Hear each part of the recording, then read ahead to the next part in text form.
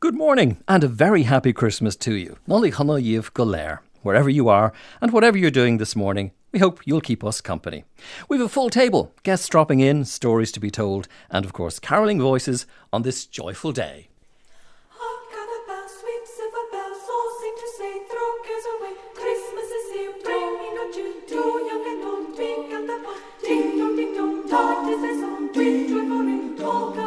One seems to hear words of good cheer from everywhere, filling the air. Oh, how they pound, raising the sound. Oh, little, gaily they ring, while people sing songs of good cheer. Christmas is here. Ding dong, that is the song with joyful ring. Oh, carol, ding, ding, dong, ding, joyful tune to everyone. Talk on the bells, sweet silver bells, all seem to say, throw cares away. Christmas is here, bringing good cheer to young and old, big and the black. One seems to hear words of good cheer from everywhere, filling the air. Oh, how they pound, raising the sound. Oh, little, gaily they ring, while people sing songs of good cheer. Christmas is here. Ding dong, that is the song with joyful ring. Oh, carol, ding, ding, dong, drawn on they send on without end their joyful tone to every home. Ding dong, ding dong.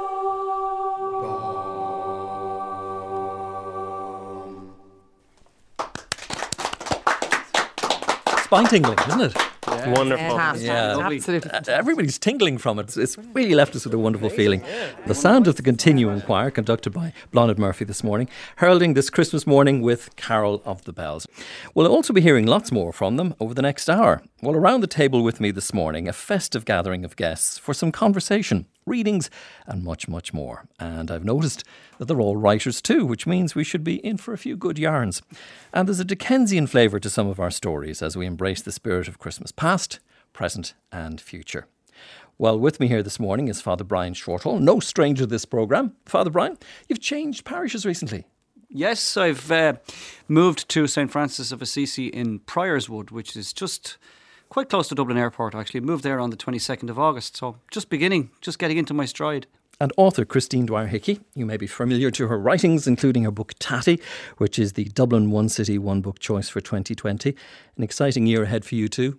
Certainly is, yeah. They're keeping me busy. I already have my diary bought 2 months ago, filling it up with tatty events, so everybody will be well sick of us by the time 2020 is out. I also believe that growing up you were a great fan of horse racing.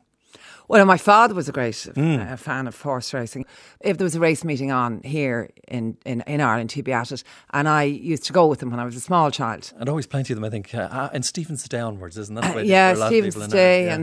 I never caught the bug, though, I have to say. But it was a day out. And Scott Evans, Church of Ireland Chaplain in UCD, who describes himself on his website as author, blogger, speaker and hobo. Scott, you know I'm going to have to ask you about that later on. And also about the B word. Bangladesh. Yes, yeah.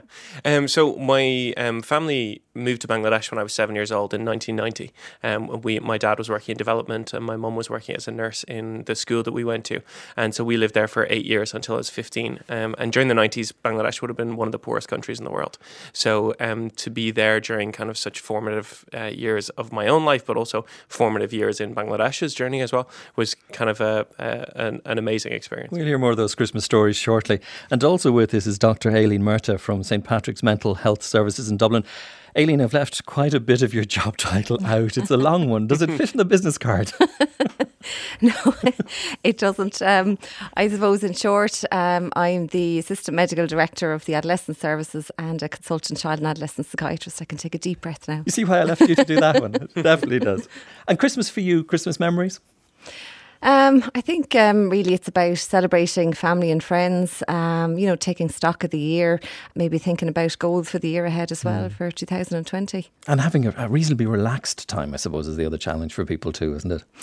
Yeah, I think everyone lives, very busy lives. So I think it's actually, really important to take time out and to attend to, self-care as well as, celebrating with loved ones. So a big collective sigh will go out around the country this morning. So I mentioned an influence this morning from Charles Dickens, who at Christmas time in 1843 saw his novella A Christmas Carol published, and it was to set the tone for how we celebrated Christmas ever since. Father Bryan, Last week, the Archbishop of Dublin, Dr. Dermot Barton, launched your new book, Sending Positive Vibes.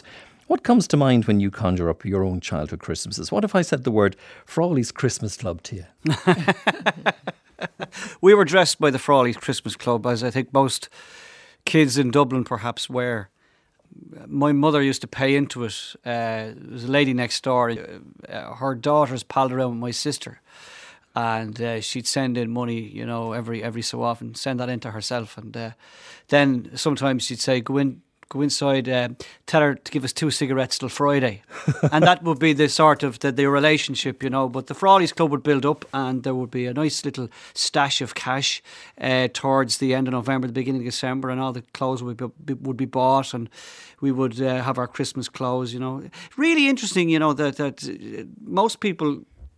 Do people wear Sunday best anymore? Really, they only wear the Sunday best for weddings or occasions. I mean, my dad, his father, my mother's father would always wear a shirt and tie suit on a Sunday. Now people are just in, you know, their casual clothes, like, and so on. So we were all smart and all well dressed for Christmas. I can tell the you. Christmas clothes had to be kept, all right, yeah. Yeah. And there are other things too. I mean, reading through your book, you're talking about sending positive vibes. The nostalgia in the opening chapters were wonderful. Yeah. You mentioned all sorts of products and brands and things like that, and everything from red lemonade to sweets that we don't even see anymore. Yeah, yeah. What was that like for you to dig back that? And it's not that far. Sure, you're only a young fella. I'm 50 this year. It's sad. Sad, but like, it does conjure up a certain sadness that some of the people that kind of are on the periphery of those memories, those sweets memories, those lemonade memories, those kind of fun times memories are not there anymore. They're there in the past, but they're not there in reality. And it also is sad because one day maybe there'll be other people who are very much in my life who may not be there. Later on, like when, you know, I'm hoping that won't be for a few years. But anyway, it's funny because it's part of an Irish Christmas, isn't it, to remember not only the people who are with you, but the people who've passed as well in that time. Yeah, absolutely. Yeah. And you know, the memories, of course, while I say they're sad, there is a real joy there as well, because I look back at a very happy childhood, a mischievous childhood. There was eventually 7 of us, so I mean, it was quite a noisy house most of the time, but particularly on Christmas Day. You know, Mum and Dad would go down the stairs, you know, and they'd kind of hold us back up there on the landing and say, just want to wait and see if Santa comes, you know. Furtively open the door, and of course, the room would be transformed, you know. Yeah. Wow. Wonderful memories. Happy memories. Dr. Aileen Murtagh, you know, one of the things I was just in the couple of days before the programme, I came across an idea that nostalgia is a relatively new idea, and psychiatrists years ago only identified it as actually at one stage being an illness that you could suffer from nostalgia. That's an interesting perspective. And I suppose unconscious, the focus today is the past, the present and the future. And I think in our work with young people, it's about, I think Christmas is a particularly important time of the year for that, is taking stock of where you are. And sometimes you can't change the past, but I suppose you can change your reaction to the past and hopefully move on then in the new year. And a lot of people will put a lot of effort into today and then maybe have that little disappointment when a young person spends more time with the cardboard box than what was in it. Has that ever happened to anybody? I've heard. Well, when I had my first kid, it was the first grandchild, you know, both sides. So there was just, I mean, hundreds and hundreds of presents. Talk about the front room and under the tree, you know, being transformed. But in fairness, it was climbing in and out of the cardboard boxes, the wooden spoon, you know, banging off the boxes. That was the big hit, not the sparkly, you know, tricycle or the dolls or the prams. From your perspective as a child psychiatrist, what's important for a child to have had created for them at Christmas? I think it's actually important to manage expectations. I think sometimes, you know, with young people, and I think it's particularly heightened around Christmas, you know, expectations are really high. So, you know, Christmas has to be perfect. There's a lot of pressure on young people these days. You know, they're posting what presents they got for, you know, for Christmas on social media. How many likes do they get? Have they had us, you know, go to Christmas as, you know, as the next door neighbour? So I think kind of managing expectations actually is really important. What do you remember from your own Christmases? Oh, Monopoly games, board games. I was big into My Little Pony, so that was a big feature for a number of years. I did get the bug. Stressing your parents out trying to find them probably at the same time. That's it, yeah. Absolutely. And what have you kept? What traditions have you kept in your own house? Definitely the board games at Christmas. You know, I mean, life is very busy, so it's really important at Christmas to take time just to sit around, you know, particularly after the Christmas dinner or snap, you know, just the very basic card games. And Christine, not every child has a happy Christmas, but at the same time, children are amazingly resilient. Certainly you get that from some of the characters you've written about. All unhappy characters. Yeah. I know. I mean, I think almost every child will engage with Christmas somehow, even if they're having a rough time, and no matter how poor they are, or whether that's materially poor or whether there's trouble at home or whatever, children just engage with Christmas. And it is a time for kids. I think it really is a time for kids. When I look back at my Christmases as a child, I don't really get nostalgic about them, but I do about when my own children were small. And we didn't really spend that many Christmases in Ireland. We started to go away at one point. My parents were separated, and so I was the only one married in the house for years. So they used to come. You'd have to invite both, and that could get a little bit tense, to say the least. So one year we just decided, to hell with this, we're going away. And it was just before the internet kicked off. So we found a log cabin advertised in a place in Scotland, and we took many adventures to get there. A broken down car outside Balbriggan, a night in a hotel in Larne, which was very much an orange lodge. The King Billy band were playing, just to tell you what it was like. And we eventually got to our little log cabin. And the one I would recommend it to people. People say, oh, we couldn't afford to go away, but actually it was much cheaper than staying at home. First of all, I didn't have to turn my living room into a bar. Right. Secondly, you didn't have to you go crazy buying presents because you weren't going to bring them in the car with you. So we had a very Dickensian Christmas. We'd one day to do it all in. So we had 3 kids, my youngest brother and a set of uilleann pipes in the car with us, put them all into the log cabin, and we went, my husband took one side of the little town and the street and I took the other side. There was a Woolworths, a bookshop and a sweet shop and a supermarket, and we did everything, got the tree, the whole lot, got everything up in the one day. Looked out the window on Christmas morning to see a deer looking in at us and frost on the ground, and we had the most wonderful Christmas. Just, you know, playing with the kids, being with the kids, and that was the best Christmas I think we ever had. And then we got into the habit of going away. Scott Evans, for you, as we mentioned at the beginning that you were away for some Christmases, but what are the ones that stand out for you? Yeah, I mean, living in Bangladesh, you're celebrating Christmas means you're very much part of a minority. For most of the rest of the country and the rest of the 130 million people living there, it's whatever day of the week it is, you know. And so you'd be kind of going off to your English speaking church, like where everyone would have had the day off from their multinational corporations and stuff, and we would gather around, but you're looking out the window and there's nothing, like it's, 20 degrees outside, sun splitting the stones. You might go out and sunbathe after you open your presents or something. It was just a really odd kind of experience, but it was something that was then kind of made it so special for our family because it was almost like a secret thing we were engaging in, rather than it being something that the whole culture was having. It was almost like our family's experience that nobody else, not in an exclusive way, but no one else kind of was sharing in our little secret or something, so that was really special. And did any traditions make it overseas with you? From, you mean when we came from Ireland? Not that I actually don't remember any Christmases from before Bangladesh, actually. So I don't, not as far as I know. But I know that we brought a lot of stuff back that doesn't look very Irish to our experience in Ireland. So like Bangladeshi Christmas stockings and stuff like that, which is, things made of jute, which you just don't get here. But for us, they have that feel and that smell that brings you back to that kind of shared childhood experience. It is interesting when you look at the Christmases we celebrate now, and, they're heavily influenced by Dickens. When we go back to A Christmas Carol, I think Christmas trees were just coming in vogue from Prince Albert, and there was a few other bits and pieces. We've put our own flavour on them as well. What distinguishes an Irish Christmas for people around the table?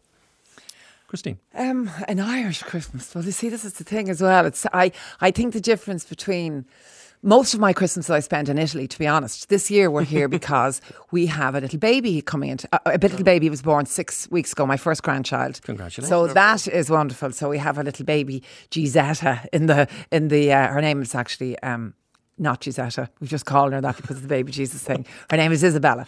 So that brings a certain thing into the house, I think. Yeah. But the main difference, I think, with Irish Christmases and Christmases in Italy is the excess that's here. Like, people just go mental in Ireland.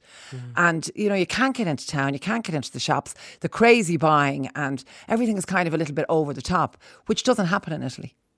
Everybody goes to midnight mass in the little town we're in. The Christmas tree is outside. After the mass, the fire brigade come along, and the best looking fireman is picked out, and he's sent up the tree. It's very, it's kind of that reverse sexism that the Italians We're not objecting to it. They vote for it. So he's delighted himself. He goes up the tree. The Alpini, the little men dressed in the short pants and the little hats, go around with hot port or hot chocolate. And then everybody goes home, and there's sweets for the kids. The kids stay up till all hours. And then everybody goes home, and the next day most people go to a restaurant to have dinner. And it doesn't cost a fortune to go. So it's different. You know, the other thing, of course, is that we were talking about Charles Dickens and A Christmas Carol. And when you read the story, and I had the opportunity to do that again last week, poor old Scrooge is not having a great old time when it comes to mental health, is he? He's got a few visitations from a few spirits and a little bit of guilt going on in the background too. You know, he's not in the best of fettle over the Christmas period, is he? No, he isn't. There'll be no diagnoses here. Long distance diagnosis from 100 years ago. I know, but you know, it's fascinating when you think about reading the book again. There's a tremendous spiritual connection through it. The spirituality of Dickens is quite prevalent, Brian. Yeah, it is actually, and I think that and I read this book, by the way, when I was 9 years of age, and funnily enough, I used an awful lot of the images for last Christmas for the Christmas Eve Mass, touching on the idea of homelessness and the challenges out there. But the two prevailing words, I think, universal words everybody remembers about, A Christmas Carol is humbug. Bah, humbug. And of course, Tiny Tim's famous, God bless us, everyone. And, you know, the image that comes to me is that at the start, you have that old Scrooge who thinks that everything to do with Christmas is humbug, and because he's miserable on the inside. And yet when he encounters these spirits, and when he encounters the reality of this little lad, Tiny Tim, who, despite being ill and despite being from a very poor family, is happy. And there's a challenge for him to be able to, through the spirits, to do something about that. And as he starts to kind of, for want of a better word, change his life around and make a difference to the Cratchits and to Tiny Tim, he starts to feel happy himself. And the more, you know, he sees that his resources can actually turn people's lives around, and he becomes happy. His family see that happiness and respond, like his nephew Fred, and then obviously he saves Tiny Tim's life. So that's what I would pick up from the wonderful story. It's a perennial story. Christine, in fact, that passage appealed to you. Yeah, because I love the idea that within A Christmas Carol, we get this idea that there is a power within every one of us to change the lives of others. Even in the smallest gesture, it can make a difference. So just to lead on to what Father Bryan was saying there, this is Scrooge, a very short passage, first of all, as we meet him in the beginning, as Dickens describes him to us. Oh, but he was a tight-fisted hand at the grinding stone, Scrooge. A squeezing, wrenching, grasping, scraping, clutching, covetous old sinner. Hard and sharp as flint, from which no steel had ever struck out generous fire. Secret and self-contained, and solitary as an oyster. The cold within him froze his old features, nipped his pointed nose, shrivelled his lips blue, and spoke out shrewdly in his grating voice. A frosty rime was on his head, and on his eyebrows, and on his wiry chin. He carried his own low temperature always about with him. He iced his office in the dog days and didn't thought 1 degree at Christmas. So that's the man that he is when we meet him. Scott, for you, as a Christian, is redemption feature for you? Yeah, I actually found myself really moved by this story as I was reading more into it last night. And that description is so vivid because one of the things that just kept running through my head for our community at Christmas was it's so easy to look around and to cast people in a certain light, but I was so amazed by, like, Scrooge he's not evil, he's lost. And that's such an important distinction, because he wasn't born that cold, and one event didn't make him that cold. He became that cold by degree over time, with the small choices that took him further and further away from like the hearth, the family fire, you know. Yeah. And he didn't become disconnected, or angry or bitter or any of those things in one moment. We all get lost in a process over time, and it often takes time to draw people back towards the center. That's why for me, it was the grace in Fred that I absolutely love. There's one particular line where he says, he's a comical old fellow, and that's the truth, and not so pleasant as he might be. However, his offences carry their own punishment, and I have nothing to say against him. And that idea that we place ourselves as judges, that we say, this person's done this, and now I'm going to judge them like this and say that this is what they deserve. Fred doesn't get involved in that business. He said, the person he's hurting here is himself. And I won't close my door to a place at this table for him based on what he's done. It's my job to keep that open and keep the fire lit for him. Aileen? As a doctor, one of the passages I chose was, it is a fair, even-handed, noble adjustment to things, that while there is infection and disease and sorrow, there's nothing in the world so irresistibly contagious as laughter and good humour. I feel laughter is often the best medicine. But I suppose I also took, a lot of kind of hope in terms of possibility, for change from some of the extracts. What's really interesting about the book as well, it was written over a 6-week period, and one of Dickens' relatives said that it was written in a white heat rage. And I found that very encouraging, that he was deeply moved by what he saw around him, that it wasn't simply just an exercise that was written, but there was something he wanted to change. He was very socially aware and very much affected by the poverty he saw and the injustice. And they say he invented Christmas, but it was already there. But what he did was he turned it into a sort of a refuge for the family, a cosy place where all the darkness was outside and the light was inside. And it's all about light and darkness throughout the whole story. You have a piece there which is about the redemption of... It's about the redemption. Things can work out. And as we said earlier on, that if you look at the Ghost of Christmas Past, you will see the things that happened that started to build up to turn him into one man. And this is how he can end up. It's the day after Christmas Day, and I should mention that the tank referred to here is the windowless office that poor Bob Cratchit, who was the overworked clerk of Scrooge, worked in. Bob Cratchit comes to work late, but he doesn't realise that Scrooge has changed, and Scrooge is playing a bit of a trick on him. "Hello," growled Scrooge in his accustomed voice, as near as he could feign it. "What do you mean by coming here at this time of day?" "I am very sorry, sir," said Bob. "I am behind my time." "You are," repeated Scrooge. "Yes, I think you are. Step this way, sir, if you please." "It's only once a year, sir," pleaded Bob, appearing from the tank. "It shall not be repeated. I was making rather merry yesterday, sir." "Now, I'll tell you what, my friend," said Scrooge. "I am not going to stand this sort of thing any longer, and therefore," he continued, leaping from his stool and giving Bob such a dig in the waistcoat, "I am about to raise your salary." "A Merry Christmas, Bob," said Scrooge, with an earnestness that could not be mistaken, as he clapped him on the back. "A merrier Christmas, Bob, my good fellow, than I have given you for many a year. I'll raise your salary and endeavour to assist your struggling family, and we will discuss your affairs this very afternoon over a Christmas bowl of smoking bishop. Bob, make up the fires and buy another coat scuttle before you dot another I." Scrooge was better than his word. He did it all and infinitely more. And to Tiny Tim, who did not die, he was a second father. He became as good a friend, as good a master, and as good a man as the good old city knew, or any other good old city, town or borough in the good old world. He had no further intercourse with spirits, but lived upon the total abstinence principle, ever afterwards. And it was always said of him that he knew how to keep Christmas well, and if any man alive possessed the knowledge, may that be truly said of us and all of us. And so, as Tiny Tim observed, God bless us every one. Wonderful.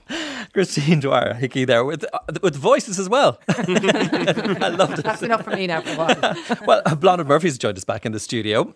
Congratulations, by the way, on that wonderful choir. Continue. Thank you. Tell us their story. It's a new youth choir. They're all former choristers from Palestrina Choir or the St Mary's Pro Cathedral Girls Choir. We're just a year old, the choir, and they're really enthusiastic and they're great. They're really great. Oh, what a sound. It's really wonderful sound altogether. I'm curious about how one's time comes to an end with a choir.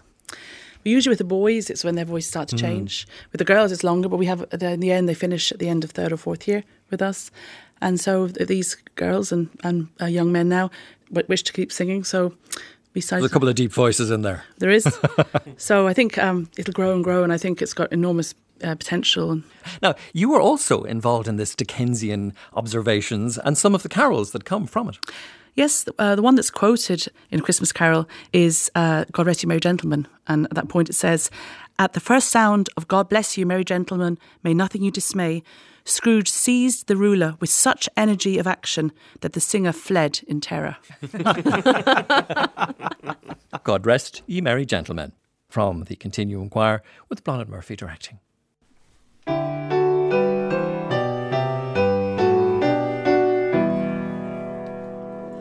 God rest you, merry gentlemen, let nothing you dismay. For Jesus Christ our Saviour was born upon this day, to save us all from Satan's power when we were gone astray. Oh, tidings of comfort and joy, comfort and joy. Oh, tidings of comfort and joy. From God our Heavenly Father a blessed angel came, and unto certain shepherds brought tidings of the same, how that in Bethlehem was born the Son of God by name. Oh, tidings of comfort and joy, and joy. Oh, tidings of comfort and joy. Now to the Lord sing praises, all you within this place, and with true love and brotherhood each other now embrace. This holy tide of Christmas all others doth deface. Oh, tidings of comfort and joy, comfort and joy. Oh, tidings of comfort and joy.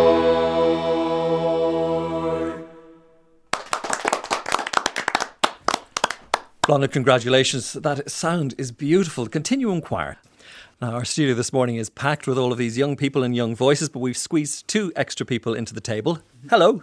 Good morning. I'm Killian Murphy. I did 8 years in the Palestrina Boys Choir, and now I am a fully fledged member of Continuum Youth Choir. Oh, I like that fully fledged bit that's in there. And you are? My name's Dorsheen Ferguson, and I spent 8 years in the St Mary's Pro Cathedral Girls Choir and had a great time there, and wanted to obviously continue singing in a choir with the same people mostly, and now I'm in Continuum. Just wanted to say, even though they're only a year old, we went up to the Derry International Choral Festival and I came away with 2 first and a second prize this year.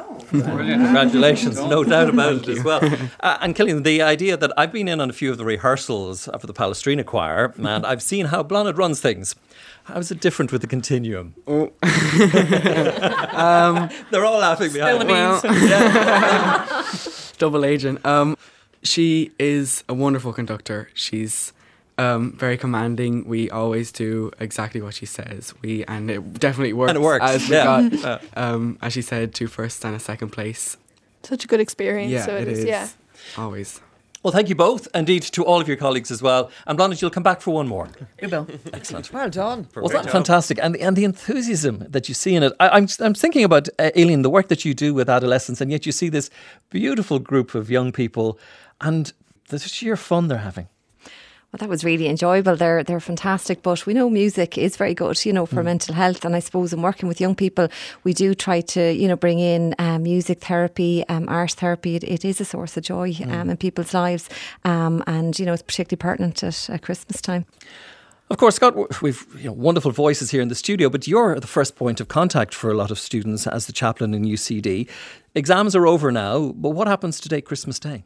Yeah, there's a brilliant initiative happening in UCD today. It's a partnership between UCD Chaplaincy and UCD Global, where we have about 6,000 international students in UCD, and many of whom actually would stay here for Christmas. But because Christmas wouldn't have been part of their life wherever in the country that they've come from, it can be a bit of a shock to the system to suddenly realise every shop is closed, none of your normal things are happening, and everybody's away in their homes, and you may not be invited or included. And so the chaplaincy and UCD Global have put together this big Christmas breakfast where they'll serve breakfast to about 100 students. They're probably cooking up the breakfast at this very moment. Wow. For 100 students who will come and feel like they're seen and included and at home in our community. So it's easy for us, I suppose, at this stage of our lives to forget that people are homesick, maybe if they're away from home and the amounts of stress. Tell me about this idea that people will still approach a chaplain in this new life we live in, where we're supposed to be more secular, etc., etc. But they come to you. They do, yeah. Sometimes I get referrals from counsellors and psychotherapists involved with the campus. The student will come to me and say, I told my counsellor about my spiritual crisis and they said go talk to a chaplain. And so that comes up. Sometimes I meet students who are beginning the recovery process from addiction, and having gone to AA, they actually don't know what to do about the idea of a higher power. And so they'll ask, can you walk alongside me in this as I figure out what that means? And so we'll share our ideas and our understandings, and then it's a place where they can feel safe to explore it and have somebody else who has insight into that kind of thinking. Mm-hmm. And then there's other students who just, they just want a person to talk to who's not going to be judgmental. And it's funny because religious people, actually, we don't generally have a great reputation for not being judgmental, but we're trying to during this study week, I think one of my highlights of the year this year, I served 400 cups of hot chocolate with whipped cream and marshmallows to students preparing for exams. The idea being that if you can give somebody something sugary and warm in the coldest, most stressful time of the year, when they see your face, they'll associate that with trust when they're struggling. And the idea being that we become faces that you actually say, listen, I know where to go when I don't feel safe or when I'm hurting or when I'm confused. I know that would be a good person to talk to. So we try to build that relationship. I have to admit, we're moving from Christmas past into Christmas present, that I was quite surprised to discover that some of your students are in quite a state of distress, either as a result of financial or even homelessness. Yeah, absolutely. We have students who are encountering homelessness at the moment. We've had students who have been kicked out of their houses because of disagreements with their family, which is, really connected to the Christmas story for a lot of people. We have students who, at different times in the year, we found out that they've been living in tents for weeks. We have students in direct provision who have been brilliantly welcomed into the university, and we're delighted that that's been made available to them, but who can't actually afford to travel to the university to take up their classes. And so, they might be trying to find ways to sleep. I knew stories about people who were sharing stories about secret places they could sleep on campus so that they wouldn't have to go home, whether they didn't have a home or home wasn't a safe place for them. And so there's a lot of distress around, especially this time of year. Aileen, when you hear that story, I presume it comes as no surprise to you, given the work that you do, because we tend to see the idea that somebody being homeless or in distress as almost being something that doesn't happen in a place like a university. Yeah, it's quite shocking to hear that. I mean, I mainly work with adolescents at the moment, and young people today are faced with a number of different stressors. I suppose it's heartening to hear that there is supports there. I think there's a lot more awareness now about mental health difficulties and people who are struggling. And it is really important for young people to reach out and to signpost the help that is available. And anyone listening to us this morning, and it's very possible that this morning we have people who are listening to us on their own or who are feeling lonely. What do they do? That's a theme I think that comes up a lot at Christmas. It's meant to be this really happy, cheery holiday, and the reality is that unfortunately a lot of people are quite lonely. I know the elderly, and it's a really important thing to reach out to an elderly neighbour. Particularly if they are going to be on their own. Even just pop it in for 5 or 10 minutes or a cup of hot chocolate. Make a big difference. I think there's another form of loneliness, even though you might be surrounded, by family, a lot of cheer. If you've been recently bereaved, there's an empty, place at the table, and can be a lonely time for a lot of people for lots of different reasons. But the stress can also build up because somebody doesn't want to spoil Christmas, yet they're feeling very sad themselves. Yes, and unfortunately, sometimes you get a lot of young people that they do decide just to isolate themselves in the bedroom, or kind of manage it by avoiding, because they don't want to perceive that they're spoiling things for everyone else. So again, it's important to reach out to that young person if they are in the bedroom, get them down, maybe bring out family game, encourage them to come down to the Christmas table rather than facilitate the dinner upstairs, but try and include everyone for some part of the day anyway. Yeah. Father Bryan, I read recently something that you wrote about the idea that young people in the parishes that, for example, that you work in, are also under a similar kind of pressure to have the bling, to dress the part. Yeah, that's true. That was in the context of a parishioner who sadly was murdered some short time ago. And it struck me, as it does when we hear these things, that lifestyle, or that world that kind of thing happens in can be a world that people are very heavily interested in, the things of the surface, like the bling, like the designer stuff, like the expensive runners and so on, and that the deeper need is missing.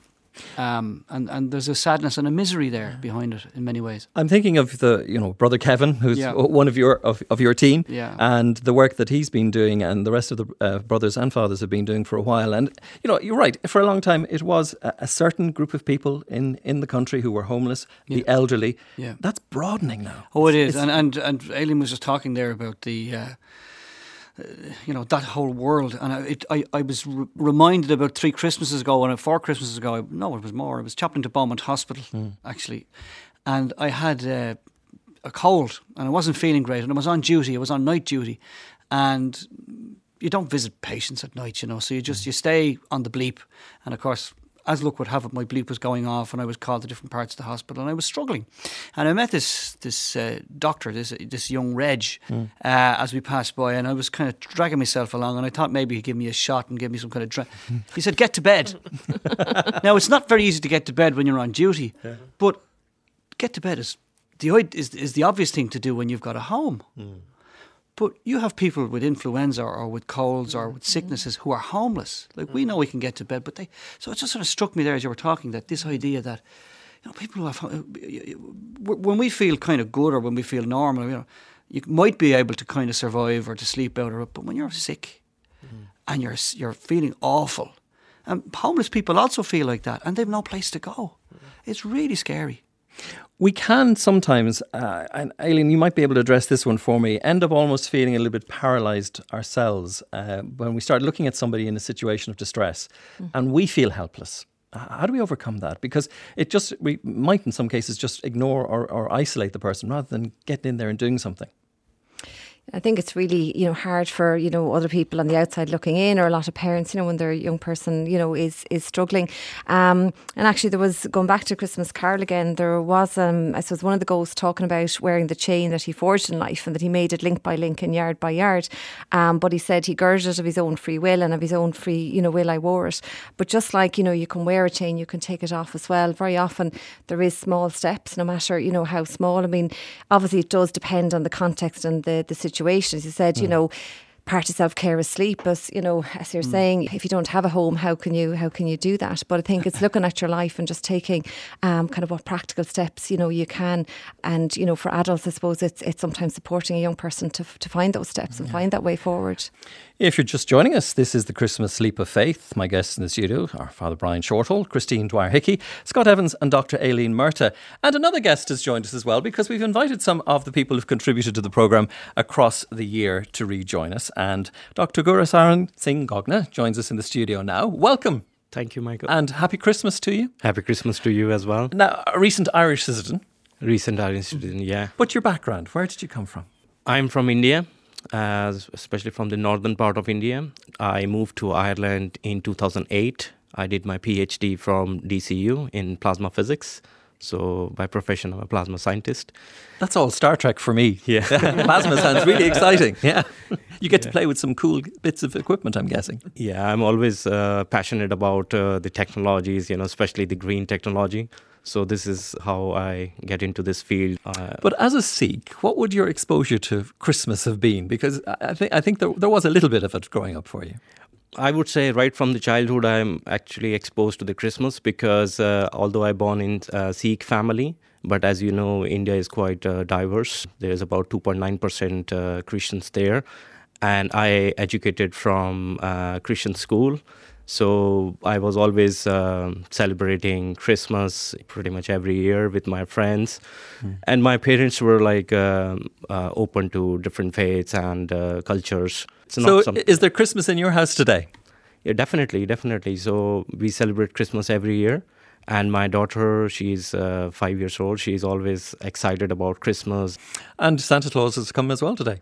Santa Claus, yeah, definitely. So all those traditions have come into your family. But there's another lovely tradition that you have as well, in that you also share an insight into, for example, the Hindu faith. Definitely, yeah.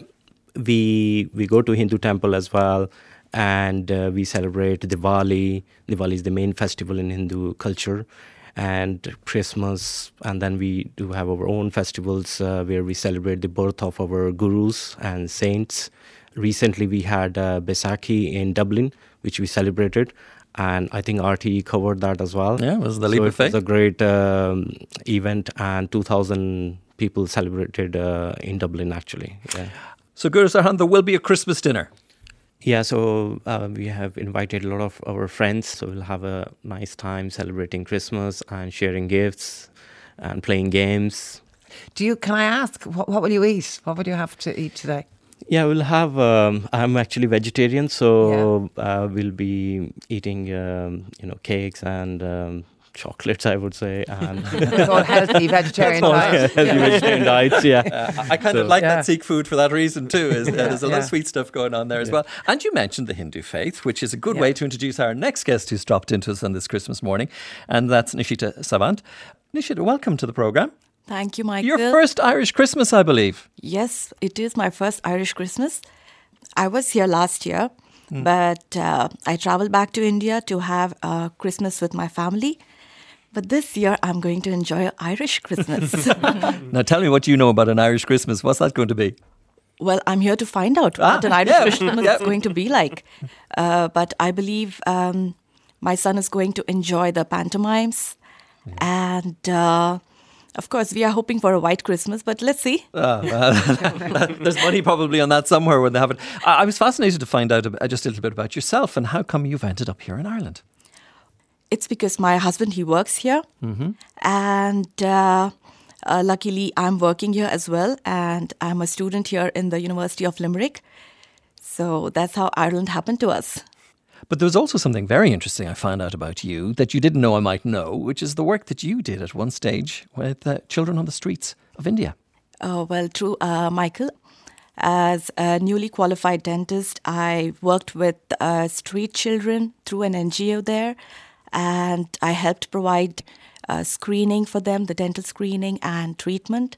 A very small, act, but it made me feel really nice. It's the giving, isn't it, as much as the getting when you come to that. Tell me about your house then for Christmas Day. Have you been influenced towards any kind of decorations and ideas? Of course. Christmas is always full of sparkles, and we have a small Christmas tree back home here.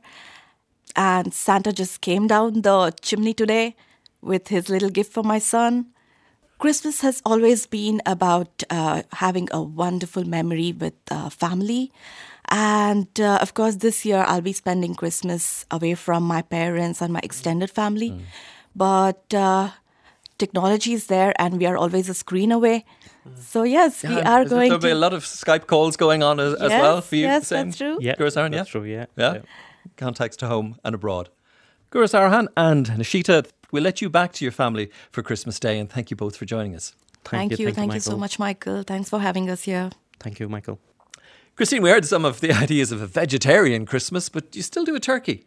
I'm doing a turkey. He's in the oven as we speak.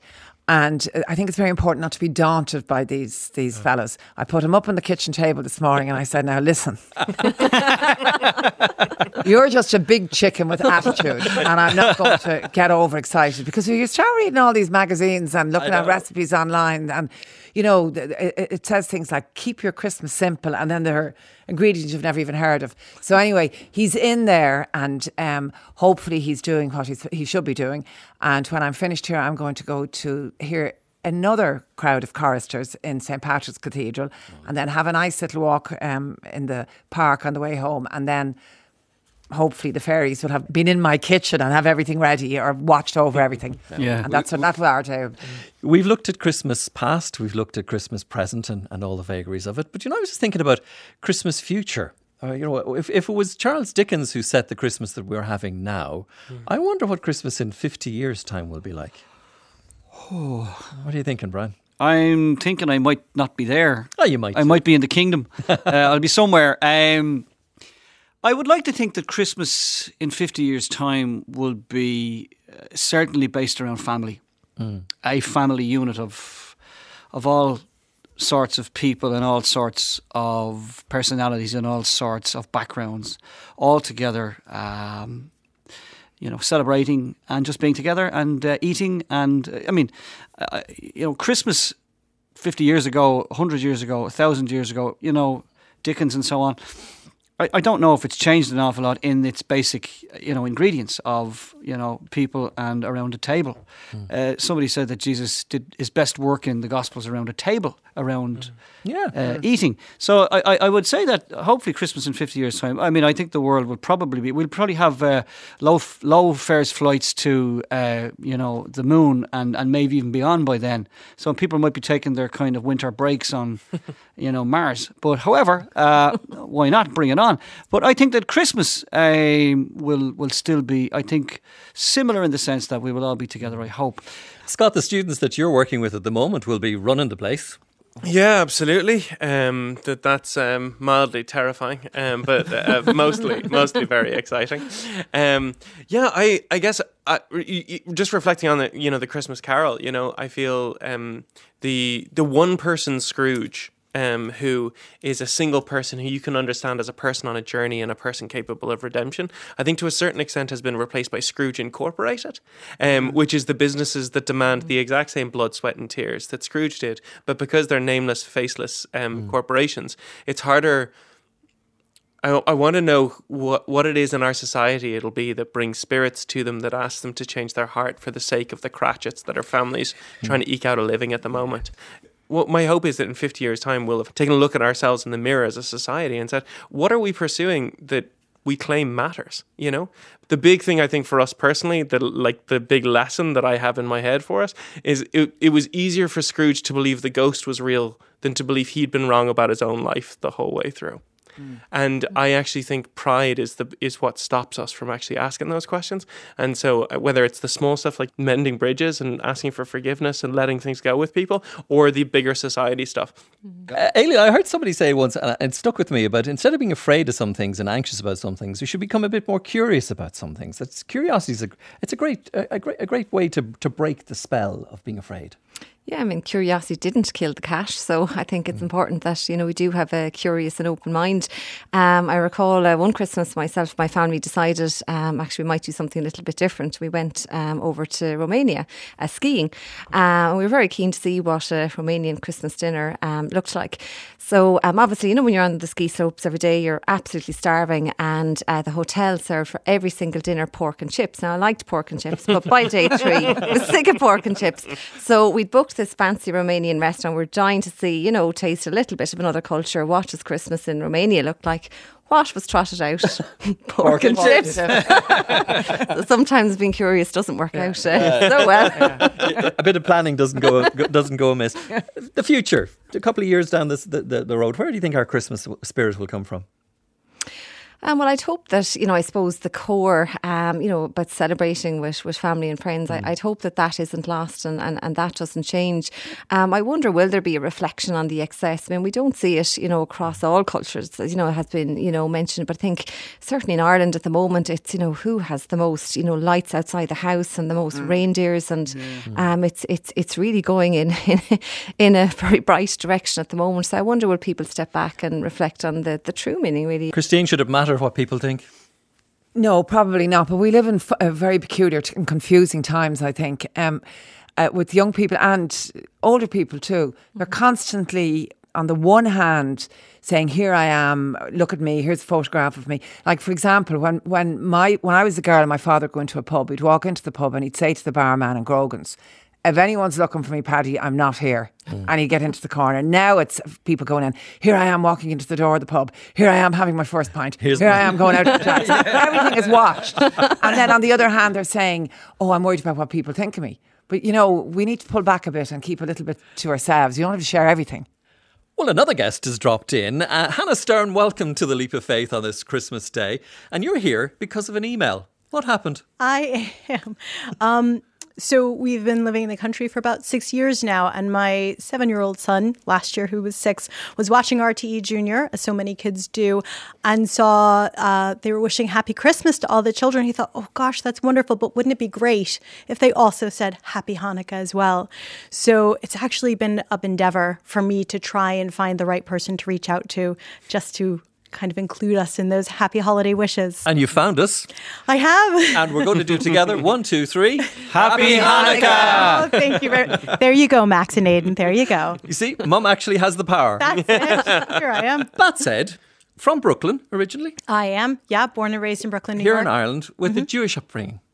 Yes, and in fact, it's a funny story. I was about 6 or 7 before I ever knew that there were people who were not Jewish. So my mother used to drive me around Brooklyn, and I'd see beautiful big houses with a lowercase letter T on it. So I spent quite a few years trying to figure out where the A's and the B's and the C's were, until I was informed that that's actually a cross. So there you are, yeah. And now that you're here in Ireland, how do you keep that tradition going? Or do you keep a tradition going? Because Christmas is very prevalent. Sure. But Hanukkah is not necessarily the high Jewish feast, but you still celebrate it. No, and so I know that you've had people on here talking about Rosh Hashanah, which is the Jewish New Year, and the Day of Atonement, which is Yom Kippur. Hanukkah is a very relatively minor holiday, and really the only reason we celebrate it the way that we do is because of its proximity. Now I'm going to get myself into trouble, but a bit of the proximity to Christmas. So it's difficult, I think, for Jewish children to see their friends and their Christian counterparts getting gifts. And so I think it's taken a role more in the forefront in the Jewish community now, more for the children than for anything else. But there is a tradition, if I'm not mistaken, of Chinese food. Oh, yeah. Where's that come from? Yeah, so as you well know, on Christmas, so many things are closed. Yeah. Indian food and Chinese food restaurants, they tend to be open. So it's a bit of, you go with what you can get. Yeah. And Chinese food is what we could get. So it's a tradition for a lot of people. Grab a bit of Chinese food, watch a movie, things like that. Yeah. What's happened up to today, Christmas Day, in your house?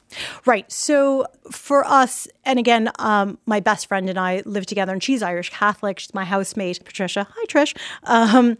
So we have kind of a mixed bag, really. So we have our own Hanukkah traditions. So I'd say everything leading up to today, we would have lights up and we would be lighting what we call a menorah. Hanukkah is known as the Festival of Lights. So each night we light a candle. So the first night it's 1 candle, then it's 2 candles, then it's 3 candles. And that's to celebrate when the Jewish Maccabees were able to bring back the temple from the Greeks who had destroyed it and rededicate it. So we celebrate that, and each night we have what we call sufganiyot, which would be jam donuts, jelly donuts. Mm-hmm. So when God tells you to eat jam donuts, you got to do what you got to do. My hands are tied. And and then Christmas morning is really, it's her time with the children as well. So, she would have gifts for them. But each night for 8 nights, the boys get a gift. Mm-hmm. So I've been up every morning at 6 a.m.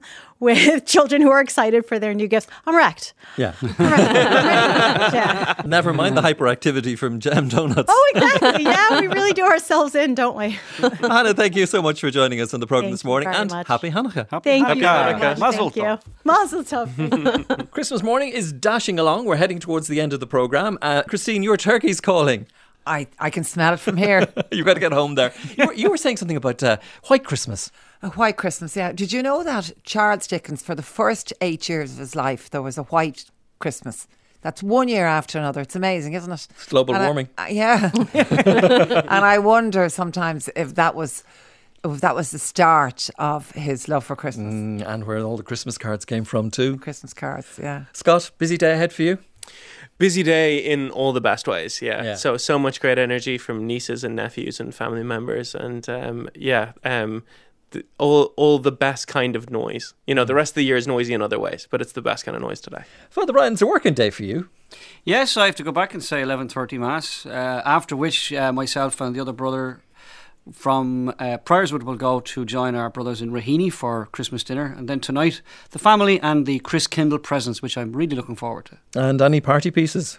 Yeah, actually I have a party piece, and it's usually With or Without You by U2. They say I sing it very well. It's not a Christmassy song, but we'll give it a lash tonight. And Aileen, for you, what will be the rest of the day? A busy day ahead. I have 3 kids at home, so I usually remind them of the 4 Christmas house rules in our house. So it's better to give than to receive. Don't get your tinsel in a tangle.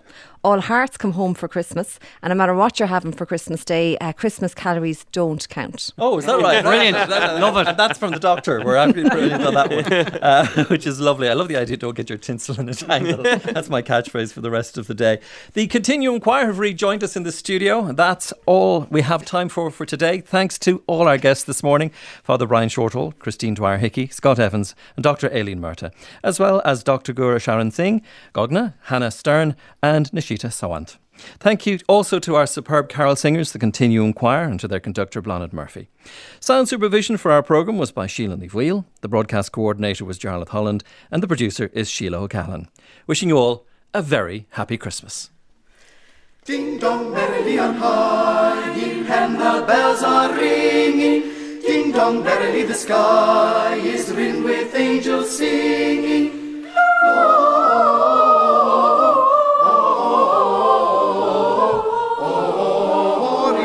Hosanna in excelsis.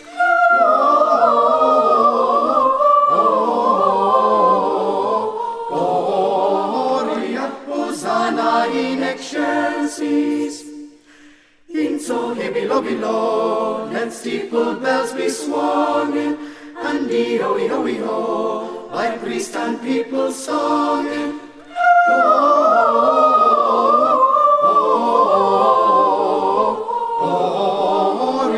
Hosanna in excelsis.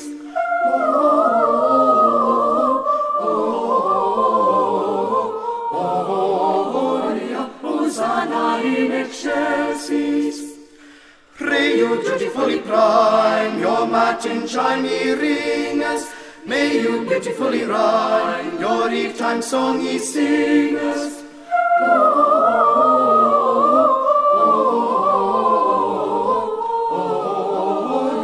Hosanna in excelsis.